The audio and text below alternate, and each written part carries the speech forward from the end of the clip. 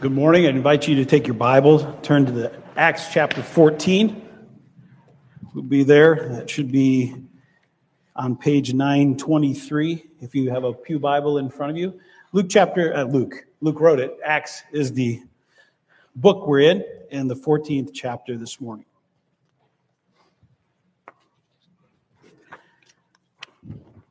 I'd like to ask us a question as we get started this morning that kind of, in my estimation, encapsulates the entire passage.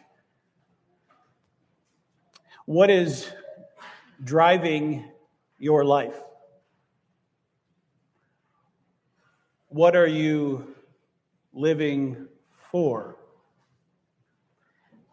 A year or two ago, I ran into a high school friend who married a pastor, and she and I were talking for a little while. We were sharing different aspects of ministry life and challenges and struggles. And she said, sometimes when I talk to my husband about something, he just looks at me and says, what do you really want? And she didn't say that like he was some sort of top-down dictator, but just trying to really get down to the core, what's happening in your heart, in your life. That's a good question for my wife to ask me. That's a good question for all of us. What is it we're really going for? Candidly, as our service opened today, we all need to ask a question, something like that, fairly regularly, because we have eyes that see physical things, and we live in a physical world, which is beautiful, that God's given to us, but often we stray towards the temporal and away from the eternal or the spiritual.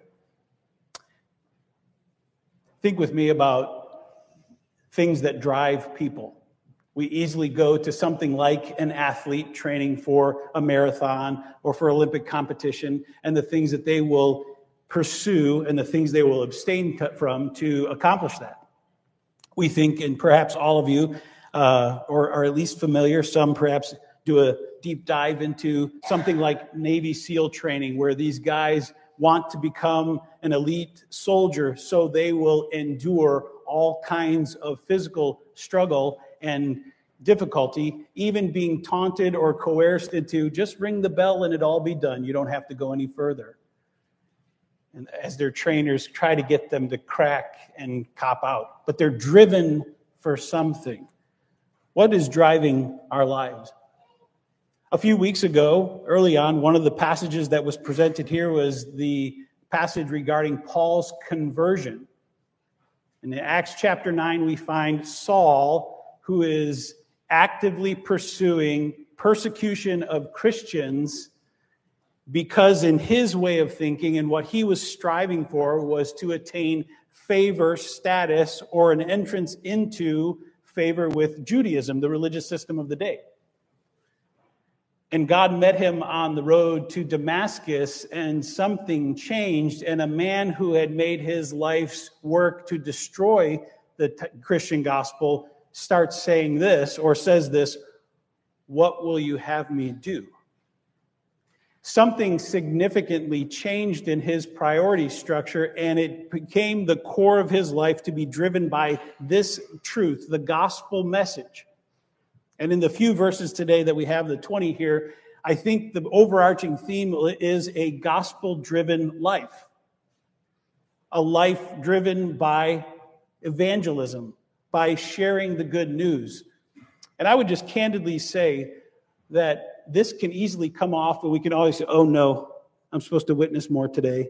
Oh no, I've got to be exactly like Paul. Oh no. And I would say no to that. I would say God has equipped us differently, wired us differently, but given us that central truth that we are to work out as intensely as Paul in the very avenues of life that you've been given. And so while we talk and we look at what Paul was doing here, may God help us to capture the intensity and tenacity and allow it to be fleshed out in your job, in your home, in your neighborhood, with your skill set for God's glory. Paul says at one point in Galatians chapter 2 that his testimony is this: I have been crucified with Christ. It is no longer I who live, but Christ who lives in me. And the life I now live in the flesh, I live by faith in the Son of God who loved me and gave himself for me. That's something to be driven by. That's something that kind of helps us navigate all the twists and turns of life. So perhaps today, as you think about what's driving your life, have we even come to an understanding that it is a Christian understanding of the world and a personal relationship with Jesus Christ that connects all the dots of all the other things that desire to control or direct your life? It is a pursuit of the truth through the gospel that helps connect your academic interests and your hobby interests and your skill set and your opportunities and where you want to go with your life. It is God who gives you the ultimate and everything else thrown in. And it only makes sense if you have a drive or a focus or a goal that it can encapsulate and put everything else in its proper perspective. And so I'm just going to look at his adventure here. As you see in the bulletin, it's Iconium to Lystra to Derbe. And we're going to follow that geographic pattern with just 2 points today, looking at the event that happened in Iconium, and secondly, then in Lystra. And we're going to look at 3 different themes that come underneath each of these. The first being Paul's commitment to gospel proclamation. The second is the variety of the responses, the audience's response. And the third is the gospel commitment. And while these kind of overlap in the narrative, those will be the 3 things that we kind of look at as we see what God has for us, as we analyze what is driving our lives. And I trust God will help us and improve us through this time. So first, in the first 6 verses, let's look at Paul and Barnabas' ministry at Iconium. Read with me this morning, Acts 14, verse 1. Now, at Iconium, they entered together into the Jewish synagogue and spoke in such a way that a great number of both Jews and Greeks believed. But the unbelieving Jews stirred up the Gentiles and poisoned their minds against their brothers. So they remained for a long time, speaking boldly for the Lord, who bore witness to the word of his grace, granting signs and wonders to be done by their hands. But the people of the city were divided. Some sided with the Jews and some with the apostles. And when the attempt was made by both Gentiles and Jews with their rulers to mistreat them and to stone them, they learned of it and fled to Lystra and Derbe, cities of Lycaonia, and to the surrounding country. So let's look first of all here at the gospel proclamation happening in Iconium. Notice with we see them moving right into the synagogue. This seems to be a pattern that kind of comes up over and over again. And as was mentioned last week in the sermon, this was that Paul, as a Jewish man, obviously loved his own people, and he didn't want to forget them, even though he was concerned for the nation. So he would make his way to the synagogue, obviously in a pattern here. And it was interesting to me as I looked at this first verse. I noted this. It said he spoke in such a way. And just for a minute, I would like us to consider this morning, when we proclaim the gospel, we too ought to consider speaking in such a way that many would believe. I think there are some caricatures out there, and I would suggest that perhaps really big billboards with flaming statements about what you need to do right now may not always work. I suppose I can't judge. Maybe it is the very thing that grabs somebody's attention and makes them think about things that are eternal. But I wonder sometimes if we have a very blunt, transactional, I've got something to say and you need to hear it right now approach to talking to people about Jesus and the gospel. I think we might need to reconsider.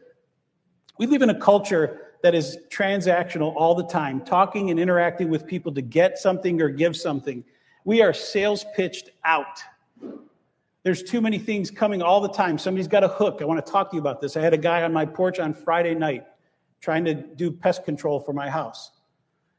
And I said, no, the snakes take care of the mice for me. I'm good. But I'm wondering, and he's doing his job, but we have an aversion to somebody showing up and selling us something else. I don't want to hear from somebody. I wonder if part of this, speaking in such a way, is an awareness of the culture and religion presented by Jews and Greeks, and of the situation, and of an interest in listening to even what they believe, as you know how to make perhaps a gospel corrective to that. I just find that interesting. It's not a formula if we speak in such a way that automatically many people will believe. But I find that instructive to me that perhaps in my humanness, when I hear a message like this, there might be something, oh no, I got to tell people about Jesus. That is a proper conclusion. We ought to share the gospel. But we can do it in such a way, I think, that can be helpful to people coming to faith in Christ. A third thing in the gospel proclamation here, just is that the ministry, as I mentioned a second ago, was to Jews and Gentiles, meaning Paul had an awareness of cross-cultural things. And I'll just leave it at that. He knew perhaps how to speak to the religion of Jews. Perhaps these also were Gentiles in the synagogue that were proselytes. They were coming to faith, but they're also Greek. They're coming at it from a different orientation. And he knew how to speak the truth in such a way that it was effective. So what happens then as the audience responds? You've read the story. You're familiar with it before. We see right away many Jews and Gentiles believed. It says a great number.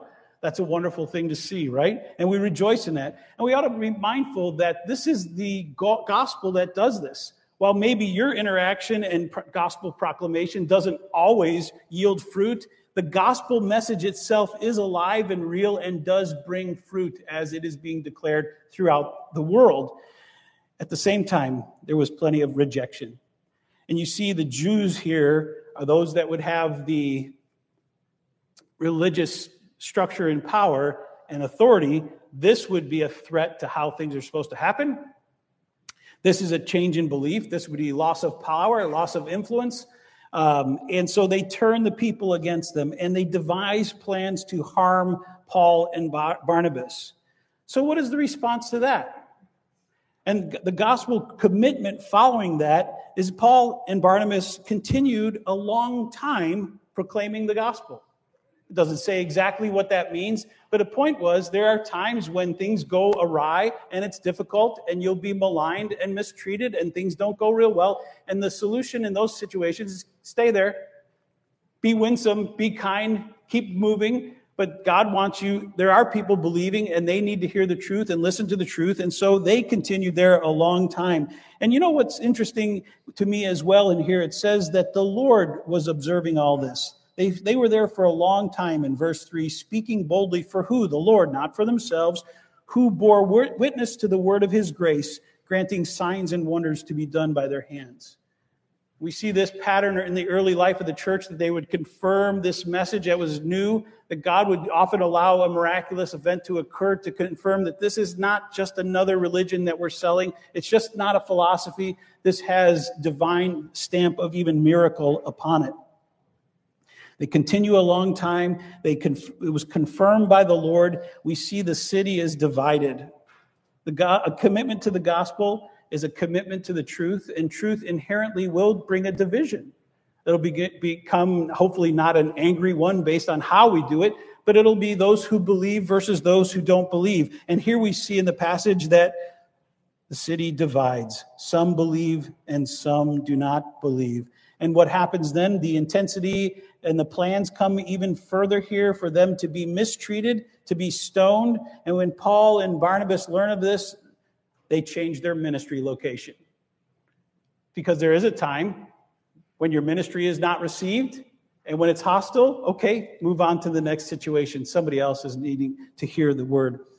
There was a godly man who is now with the Lord in my dad's church in New England, who often encouraged me and would stay in touch even as we ministered in Chicago.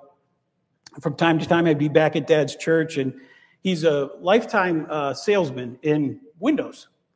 And a huge heart to reach people group that was in the area, the Hmong people who didn't have status, didn't have a lot of things, and he'd help them with citizenship. It was his mission. He would bring 50, 100 of these people into the church, children's programs, just a missionary at heart.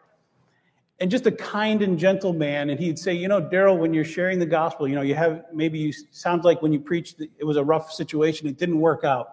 He goes, in sales, every time I lose a sale, I just think, well, I'm closer to gaining a sale, and I'm just going to keep going. And he was taking that approach simply not to say, I'm in it for me, but it's also a little bit of an appropriate twist. I lost one, but I'm closer to the one that God wants me to win. And that kind of perspective, that when something goes wrong, I might have to change ministry location. I might need to change the person. They obviously don't, I'm irritating them or they're irritated by the message. Then I just move to the next one. God's directing me to somebody who needs to hear the gospel. And Paul and Barnabas were not stuck in one place saying, I have to stay here because God called me here and I won't leave no matter what. It got a little too hot, and there's no harm in them moving on to the next place. There's your ministry, and there at Iconium. And we see early on, this was not easy for Paul. Something bigger than success, something bigger than popularity, something bigger than occupation or acceptance was driving what he did, because he stayed under pressure, and it was a life driven by a change that he experienced in the gospel. Paul and Barnabas demonstrate in Iconium a gospel-driven life. So what happens when you have to change location? You're tempted to throw in the towel. Never going to do that again. It was too rough. Maybe it's me. Maybe something else is wrong. I'm not going to do that. How interesting that Paul and Barnabas, it says, when they learned of the problems, in verse 6, they fled to Lystra and Derbe, city of Lycaonia, and the surrounding country. And verse 7 brings us to our next thing. And there, they continue to preach the gospel. This is what he does. And Paul is patterning for you and me that wherever we're at, followers of Jesus do this. They preach, proclaim, they live the gospel. He's driven by this regardless of location. It's not an on-off switch. It's not a Sunday on, Monday off switch. It's just, this is what I do. This is who I am. I preach the gospel. I'm driven by it. So now in verses 7 through 20, we see Paul and Barnabas in Lystra. And follow along with me now as we pick it up in verse 8. Now at Lystra, there was a man sitting who could not use his feet. He was crippled from birth and had never walked. He listened to Paul speaking, and Paul, looking intently at him and seeing that he had faith to be made well, said in a loud voice, "Stand upright on your feet." And he sprang and began walking. And when the crowd saw that what Paul had done, they lifted up their voices, saying in Lycaonian, "The gods have come down to us in the likeness of men." Barnabas they called Zeus, and Paul Hermes, because he was the chief speaker. And the priests of Zeus, whose temple was at the entrance to the city, brought oxen and garlands to the gates and wanted to offer sacrifice with the crowds. But when the apostles Barnabas and Paul heard it, they tore their garments and rushed into the crowds, crying, "Men, why are you doing these things? We also are men of like nature with you, and we bring you good news that you should turn from these vain things to a living God who made the heaven and earth and the sea and all that is in them. In past generations, he allowed all nations to walk in their own ways, yet he did not leave himself without witness. For he did good by giving you rains from heaven and fruitful seasons, satisfying your hearts with food and gladness." Even with these words, they scarcely restrained the people from offering sacrifice to them. But Jews came from Antioch and Iconium, and having persuaded the crowds, they stoned Paul and dragged him out of the city, supposing that he was dead. But when the disciples gathered about him, he rose up and entered into the city, and on the next day he went with Barnabas to Derbe. Same song, second verse, a little bit louder, a little bit worse, right? Here they come. He's in this next location, and we're going to see him the same pattern. The first thing he's done is proclaiming the gospel. It says in verse 7, there they continued to preach the gospel. This is why it's so important, too, is when we're saying this, we need to preach the gospel to those who haven't heard, but we have to often preach it to ourselves as well and to those around us. This is good news. This is what helps shape us. This is why it is important to read an assurance of the gospel in a service. We're reminding ourselves that God is right and has never done wrong. He's holy. We're reminding ourselves that we are not right, that we have sinned and fallen short of God's standard of perfection. We're reminded that Christ is the way for us to enter into fellowship with God again, and he calls us to repent and believe the gospel, this good news. Paul and Barnabas continue to preach the gospel. And I see here the story of the lame man as a beautiful illustration of a gospel conversion. Here we go, and I just read it for you. A man who's crippled from birth. Other times when you see people in other stories of the gospel, maybe something had happened to them. Not sure if it's always been this way, but in this case, this man had never walked. And if by way of illustration, I could just take it this way. Before you come to Christ, you have never walked spiritually. You've never been alive. You're more than crippled. We're dead in trespasses and sins.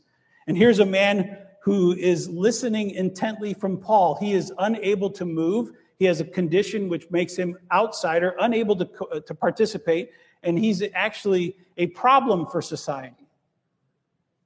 And he's listening intently to Paul. He's searching for something outside of himself. He knows he doesn't have the answer. And so for us, as we come to faith in Christ, there comes a place and a time in our life we have to recognize we're not the answer. We don't have the mental facilities. We don't have the material abilities. We don't have the time or the energy to live a life worthy of heaven. We need outside intervention. We need a Savior. And here this man is listening intently to Paul, and Paul notices him and sees, in a sense, the faith. And often in the New Testament, we see the illustration of faith for healing physically also being true in the spiritual realm as well. It's kind of dovetailed together. And this guy who's listening intently to Paul, in a sense, is searching for help outside of himself. So the person who is outside of Jesus Christ has to recognize they need help outside of themselves. And so Paul gives him a command. He gives him an impossible command. He says, stand upright on your feet. That's one thing to say, right? If you've walked before and your bone has been reset. Stand back up. But Paul didn't say stand back up to a man who had previously walked. He didn't say dust yourself off and let's get you rehabbed back to where you were. He's saying come and do something you've never done before. Walk. And here we see, in a sense, an illustration of a gospel announcement. We have the gospel, which we call good news, saying repent and believe in Jesus Christ. I think I've read this story, perhaps you have as well, of a Japanese soldier named Hiroo Onoda. Somebody who knows how to say that better than me, let me know afterwards. But this man, after the war was over, he was stationed in the Philippines in one of the islands. Perhaps, again, you're familiar with this. But upon hearing that the war had ended, he refused to surrender because he had been given a command by his commanding officer as an intelligence officer I can't talk for a little bit here, to conduct, is the word, raids and reconnaissance in the jungles. And that was his mission. And he was not going to stop. This man, though the war had formally ended, there was the signing of papers. The war ended in 1945. This man finally surrendered in 1974. His former officer was finally brought to the island. And he finally came out with his sword and handed over and laid down his arms. The announcement had happened 29 years prior. He didn't believe it. And I wonder sometimes, too, for us, the war was over. But for Hiroo Onoda, it took him 29 years before he would lay down his arms. He refused to surrender. He continued to follow orders. In fact, he had been stealing from local farmers and actually had taken people's lives as well. And there's a problem with the Philippines thought of him one way and Japanese kind of hailed him as a hero, but that's beside the point. But getting back to what we're saying here, Paul looks at this lame man and says, stand up. And it's kind of like the war's over. And you have a choice at that point to do something, obey, or reject.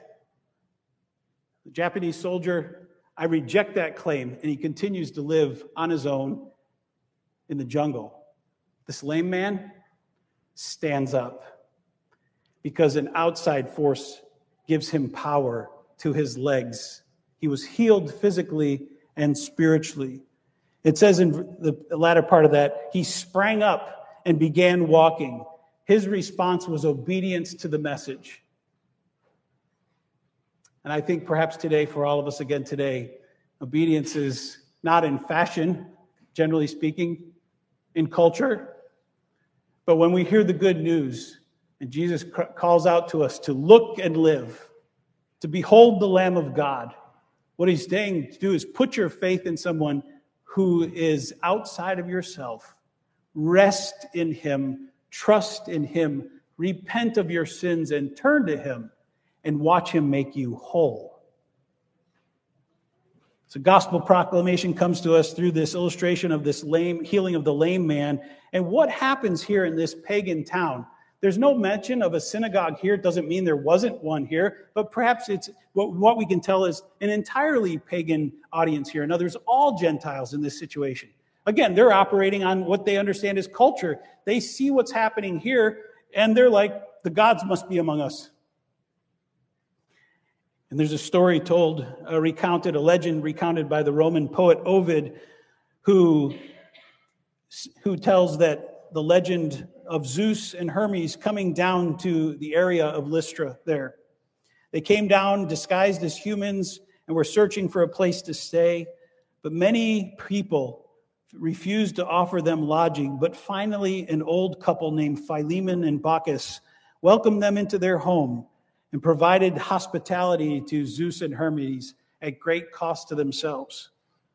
To honor them, Zeus and Hermes turned their home into a temple with a golden roof and marble columns.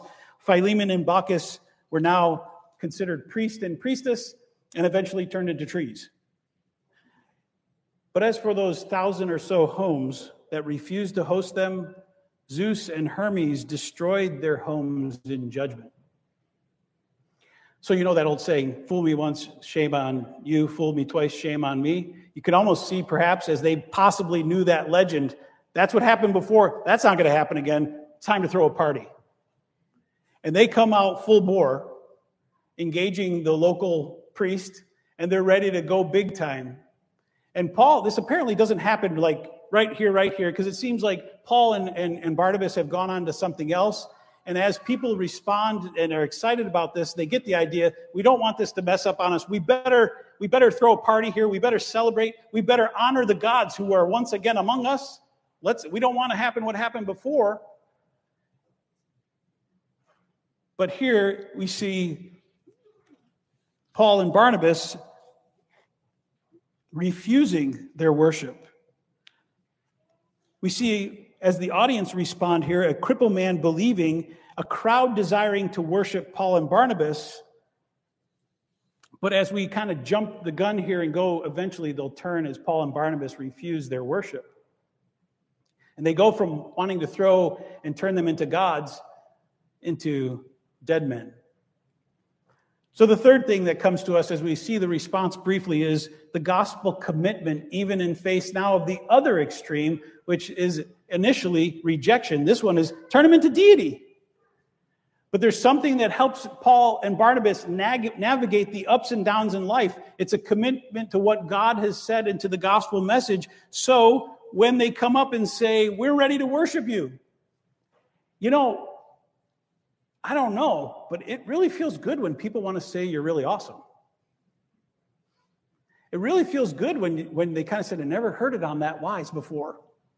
It really is good when people say, boy, I really did, and there's nothing wrong with people expressing thanks. I would just like to identify there probably is more desire in all of us to be worshiped than maybe we're ready to admit. And what Paul and Barnabas quickly are appalled by, because they're driven by something bigger that helps them even understand gratitude and worship, is, wait a minute, we're to direct people's hearts and minds to Jesus Christ alone. We can't afford to have any of this attention coming our direction, and they're appalled. We read it already. This can't happen. And so again, their commitment to the gospel is not to receive worship of men, but for there to be worship of the true God. And so we get a window into a very brief message, perhaps the shortest one Paul ever preached, because it gets interrupted. And we go back into the text here. When Paul and Barnabas hear of it, they tear their garments, verse 14, and says, why are you doing these things in verse 15? We're just men. Remember, Peter had that same response earlier in Acts as well. Stand up, I too am a man. I don't need worship. We're just like you, same nature, and we bring you an announcement. We bring you good news. You should turn from vain things to, and there they come in and they start defining through this who God is. Here's why you should worship the true God. Because he's alive. He's the real God. And by the way, he's a God who created all things. Your gods are doing all kinds of things. They come down, and if they don't like you, they'll burn up your houses. You have gods that are fickle and demand things of you, and you never know where you stand. This God, the true God, spoke life into you. He created you out of the dust of the ground. He created everything that is living. Oh, this same God who is alive, who is the creator of all things. In verse 16, in past generations, he allowed the nations to walk in their own ways. This is a testimony to the patience and forbearance of God. How fickle and arbitrary and up and down foreign deities are. False gods, I should say. Because they are the figments of men's imaginations who are also up and down. But the true God is patient and forbearing. Oh, aren't we glad? And Paul is defending the character and explaining the character of a God who is worthy of worship. He's alive. He's the creator. He's patient with people. And oh yeah, you see all this stuff growing around you and the fact that you have food to eat and wine to drink and you're having success in life and you are satisfied. He's a generous God. False gods require more and more sacrifice. False God demand that you follow a regular schedule. False God demand and ask you to fall into line and give and give and give. And you never know what you're getting. And here's a God who's given you food to eat, plenty to drink, so that you are satisfied. And you don't know him yet. This is why I can't receive your worship, but this is why the true God deserves your worship. He's unlike anything you've seen so far. The response from that is once they realized that they could not follow their ritual, they could not fulfill their desire to throw a party, they could not appease their gods, perhaps. That's why we're doing this. You're not going to let us do this. Then it goes from party to it's time to kill him. And they get a hold of it in a period of time. They get a hold of Paul and they stone him. And they drag him out of the city, leave him for dead. How quickly things can change. And by the way, that is true. When we serve the Lord, things can go from awesome to horrible with one phone call, can't they? Things change in a minute. And you're delighting in the goodness of God and some sort of tragedy strikes. Some sort of reversal comes into your life. What gets us through all of that? What gets Paul through all of that? He sees something and believes something that connects all the dots. I would never again suggest to you that my life personally or yours is just going to be one gradual crescendo on the whiteboard during the Sunday school hour with the teenager that was last week or this week. I can't remember. I was like, here it is. Here's 0%. Here's 100%. It's kind of like this, right? Mm-hmm. It's a difficult journey, but the only way to do that is to have a transcendent truth, a life-changing truth that helps me define and understand the lows and the highs. And Paul is driven by God's truth in the gospel, so much so that even as he personally experiences a miracle, as his friends are standing around him outside the city, I don't know, you ever thought about what a movie portrayal of what that would be like? I mean, you read the text. They stoned Paul, dragged him out of the city, supposing that he was dead. But when the disciples gathered about him, he rose up and entered the city. I mean, there's perhaps some area for artistic license there. I'm not sure I want it. But, I mean, he's out there, and all it tells us he's laying flat, and I don't know, the disciples are... And Paul gets up and says, wow, that was kind of bad. No, he didn't say that. We don't know. But he gets up, and he's been stoned, and he walks to Derbe. The Lord healed him. And here's Paul round 3, Derby's coming up. A little bit, if I'm cheating, I don't know what's happening next week. A little bit next week, we see that Paul isn't just about telling people the gospel message. He's also about training them. He's willing to stand the time and setting up structures in place so that churches are built. And because that's God's plan, the church of Jesus Christ. And so he's like, well, it's not working out in Lystra, so Derby's next. And evangelism and teaching and discipleship were at the core of everything that Paul did. So I ask you and me this morning, what is really driving you? What do your life choices say about you and, candidly, me? Perhaps a great place for you and me to start is to go back to the old story, the gospel message. To take some time to say that I was saved by grace through faith in Jesus Christ, not of my works. I'm not boasting. I'll boast in the cross of Jesus Christ. I want to meditate on it because what it is and what it does to people. Paul is a dramatic illustration of what it was like to be 100% one way and to turn and go 100% another way. I guarantee if you define it 100% anyway, but anybody who turns from darkness to light is turned around. Perhaps it would be helpful to understand it this way, that Paul's vocabulary changed from I do things to be accepted by God to through Christ, I am accepted by God, so I live for him. He's living from what has happened to him, not living by performance into hopes of something happening to him. So perhaps the best way for you and me to answer the question, what is driving you? Are you being driven by something that can handle the deepest woes and the highest heights? Are you devastatingly low when life is down? There are times like that. That's why God gives us a church and family to come along us, to bear one another's burdens. We will have dark times. But are we elated only when life goes well and deflated when it doesn't go well? Perhaps as we study and consider the gospel again and anew, we'll see something that helps us make it through. Paul was driven by the gospel. You and I perhaps need to take some time to see where we're living for ourselves or where we're living for Christ. Maybe that's the best way to look at it. Not the distance, but the direction.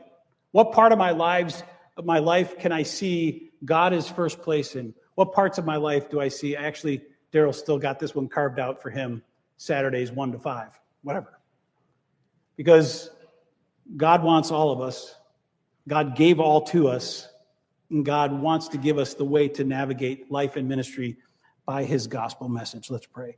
Thank you, Lord, for what we have seen in these few verses today. Thank you that the message is the same. The methods can change. Locations change. Acceptance and rejection is to be expected. But I pray, God, as need be, we would analyze, consider our lives to see what is really driving our life. What are we really motivated by? What are our core values? What would we give up time and sleep for? What are we willing to give our lives for? And we thank you, Lord, that you take all of that and turn our eyes to your own earthly journey and your own life. And you say, I lived and died and rose again for you. And may that truth help us understand a little bit of the love that you have for all people. And wherever we're at today, perhaps some are wrestling with whether I should come to faith in this one. Others, maybe some of us distracted. Others may be hurt and confused. May we see that you are a good shepherd that has given his life for the sheep and desire all of us to be in fellowship with him through the gospel. In Jesus' name, amen.